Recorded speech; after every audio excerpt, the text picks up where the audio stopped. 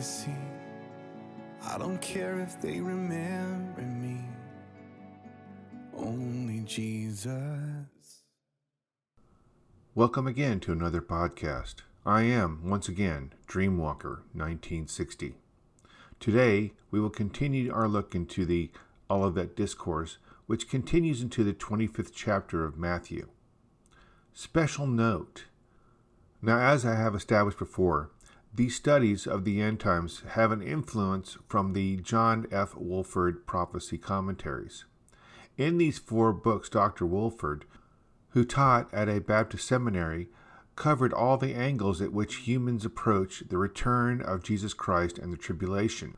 I have taken this honeycomb of knowledge, as well as reading the Bible itself and studying it as required of all who call themselves Christians to do, then squeezed out the honey of all the sources through prayer and supplication, and am presenting to you, the listener and readers, a condensed version of all this knowledge to help you on your pursuit of coming to know God more personally in your own lives. This is not just me spouting out my own personal theories, but the condensed knowledge of thousands of scholars over nearly 2,000 years of study and speculation. Now on with today's study. A change of topics. Now that Jesus has answered the 2 questions posed to him by the apostles, Jesus continues the discourse into a deeper teaching that he wants the disciples to hear before he could not teach them. Here again, he starts this teaching with a parable. The parable of the 10 virgins. Matthew 25, verses 1 through 13. Then the kingdom of heaven will be like 10 bridesmaids who took their lamps and went to meet the bridegroom. 5 of them were foolish, and 5 were wise. The 5 who were foolish didn't take enough oil for their lamps, but the 5 who were wise enough to take along extra oil, when the bridegroom was delayed, they all became drowsy and fell asleep. At midnight, they were aroused at the shout, "Look, the bridegroom is coming. Come out and meet him." All the bridesmaids got up and prepared their lamps. Then the 5 foolish ones asked the others, "Please give us some of your oil, because our lamps are going out." But the others replied, "We don't have enough for all of us. Go to the shop and buy some for yourself." But while they were gone to buy oil, the bridegroom came.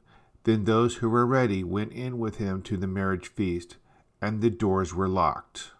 Later, when the 5 bridesmaids returned, they stood outside calling, "Lord, Lord, open the door for us." But he called back, "Believe me, I do not know you. So you, too, must keep watch, for you do not know the day or the hour of my return." This parable deals with the rapture. Within it is a very complex imagery of belief and preparedness, as well as Christ stating he may be delayed. Let's try and look at the imagery presented here.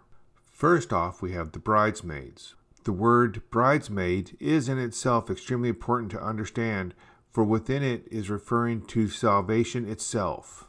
In other books within the Bible, Jesus Christ is referred to as the bridegroom, and the Christian people are the bridesmaids, just as the Jewish people are the brides to God himself. Now note how the wording is done in the first verse of the chapter in the King James Version. "Then shall the kingdom of heaven be likened unto 10 virgins, which took their lamps and went forth to meet the bridegroom." Went forth to meet. This is humanity using their free will to accept Jesus Christ as their Savior and journeying forth to learn more about him through prayer and reading of the Bible. This is signified with the statement, "which took their lamps." The lamps are lit, which again points to acceptance of Christ and salvation and the filling of the Holy Spirit. And 5 of them were wise, and 5 were foolish. They that were foolish took their lamps, and took no oil with them. But the wise took oil in their vessels with their lamps. Note, it must be said that throughout the Bible, oil is used for anointing those chosen by God. It is seen as the symbol of the Holy Spirit. So all are filled with the Holy Ghost, for their lamps are lit and have oil. Thus, this is talking exclusively of only those who can truly call of themselves as Christians, in the literal sense. Now, if the lamps are to stay lit, it shows we must be prepared. This is accomplished through reading the Bible and seeking to understand it. Since we do not know when the groom will appear, we must stay within the Word of God and live our lives accordingly. We must live our lives in agreement with the Bible every day, for we do not know when Jesus will come. Thus, having an active part in our relationship with God through Jesus Christ with the aid of the Holy Spirit. However, as is shown in the parable, there are those that do not. They live their lives in and of the world, and so are not prepared for his return. They are the foolish. They are the lukewarm. However, note this next verse. While the bridegroom tarried, they all slumbered and slept. Jesus makes it clear that in their eyes, the bridegroom, Jesus, will tarry, will delay. We also see that in those words that all that accept Christ will fall asleep. We all wander and become distracted. This has been the case for well over 100 years. For all of Christendom has fallen into a sleep in which most do not live a righteous life, but a life which is more associated with the world than with God and the teachings of the Bible. And at midnight there was a cry made, Behold, the bridegroom cometh, go ye out to meet him. The cry is the warning signs that we are taught to look for, which at this very time are being seen and heard throughout the entire world.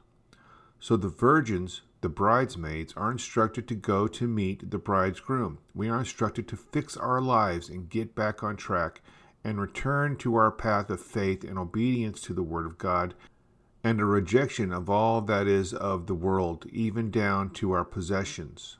Then all the virgins arose and trimmed their lamps. And the foolish said to the wise, Give us of your oil, for our lamps are gone out. But the wise answered, saying, Not so, lest there be not enough for us and you, but go ye rather to them that sell and buy for yourselves. And while they went to buy, the bridegroom came, and they that were ready went in with him to the marriage, and the door was shut. Those that did not see the signs and did not prepare or trim their lamps, soon enough find they are not prepared. Also note that their lamps were no longer lit, meaning they were no longer filled with the Holy Ghost. They had foolishly ignored it. So they turn to those that are prepared for the return of Christ. So they tell those not ready to go and read the Bible and learn the truth and get their lives in order. Now remember, this parable is speaking only to the kingdom of heaven. This is only talking about those that say they are Christian and were saved. Then Christ returns and the rapture occurs, and those not prepared are left on the earth.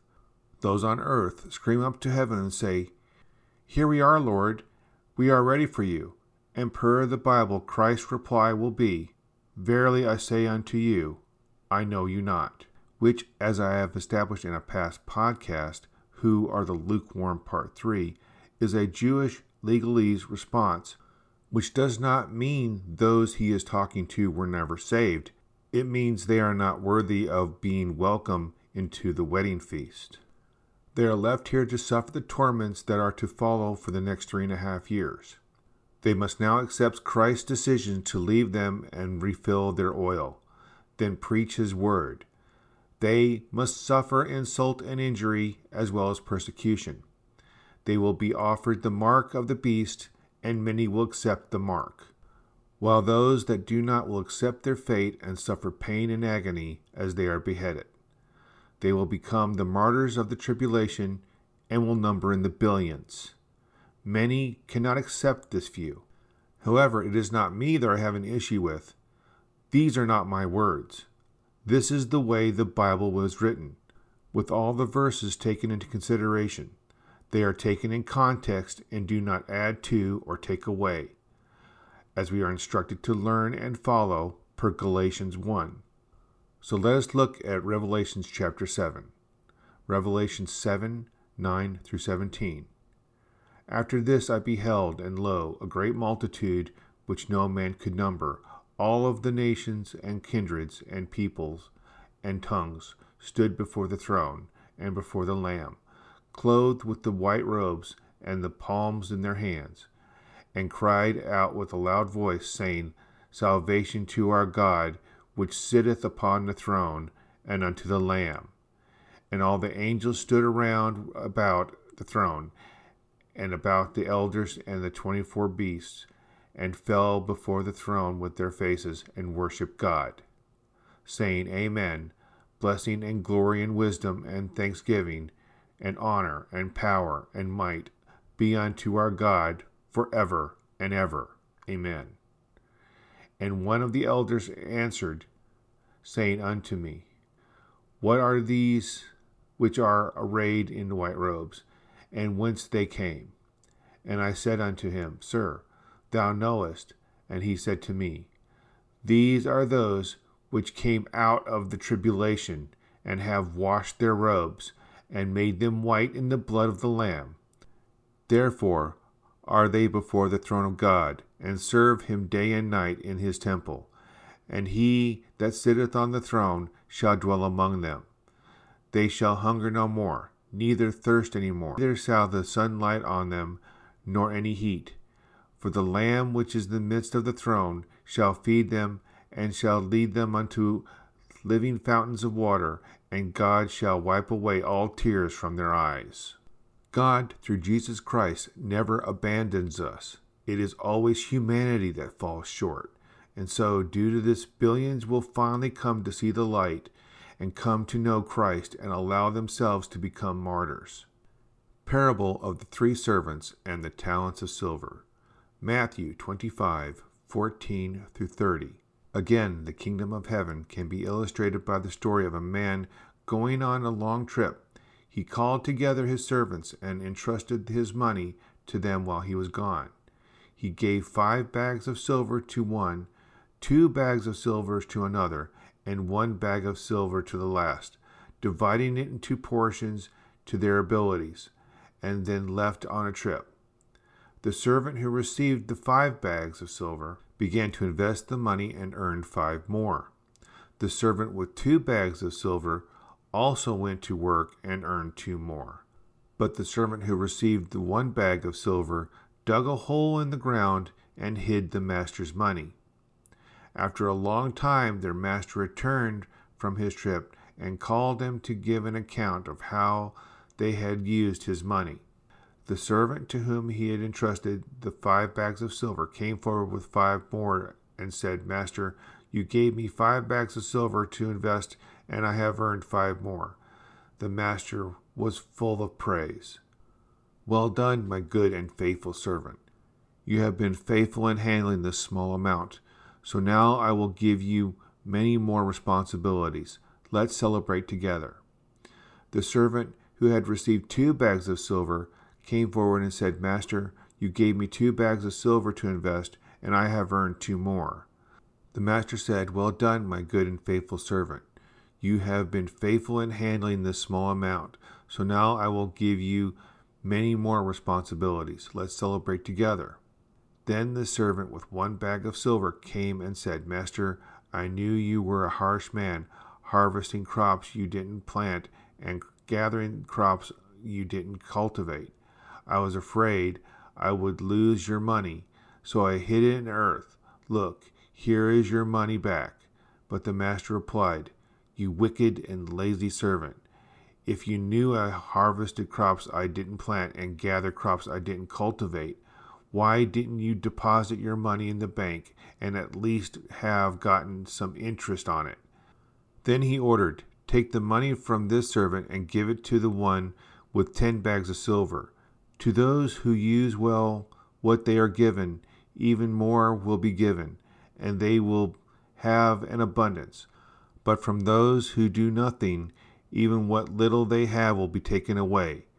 Now throw the useless servant into the darkness, where there will be weeping and gnashing of teeth. This parable deals within not just salvation, but the spreading of the word of God to others.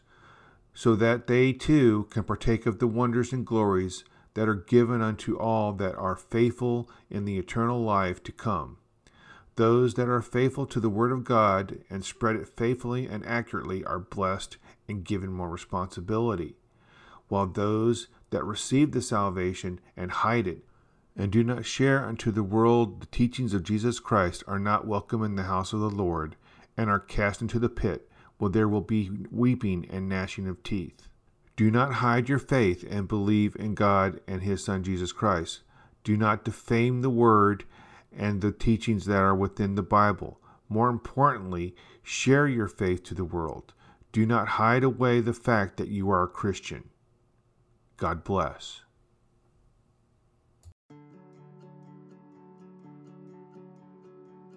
Make it count, leave a mark, build a name for yourself.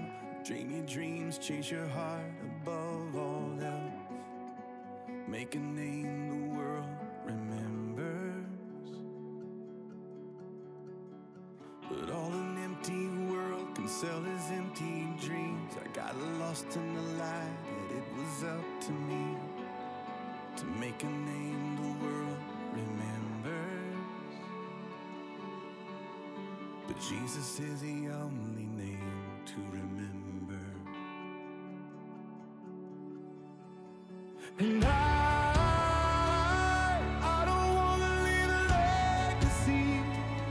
I don't care if they remember me.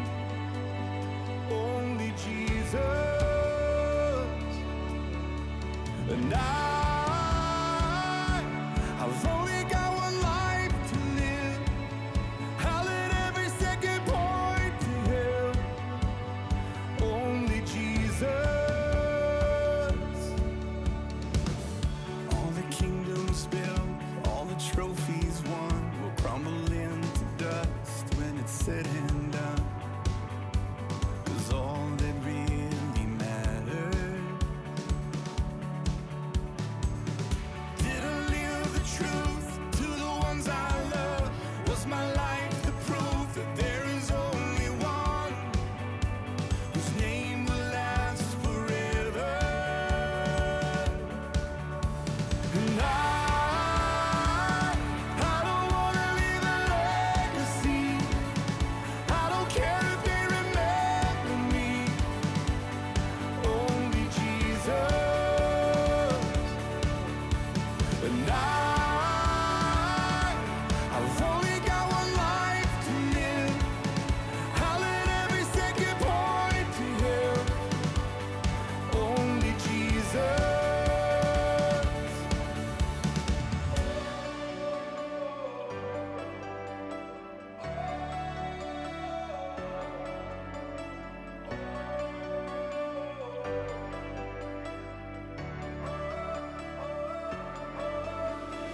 Jesus is the only name. Jesus is the only name. Jesus is the only name to remember. Oh, Jesus is the only name. Jesus is the only name. Jesus is the only name to remember. And I don't want to leave a legacy. I don't care if they remember me. Only Jesus. And I've only got one life to live. I'll let every second point to Him. Only Jesus.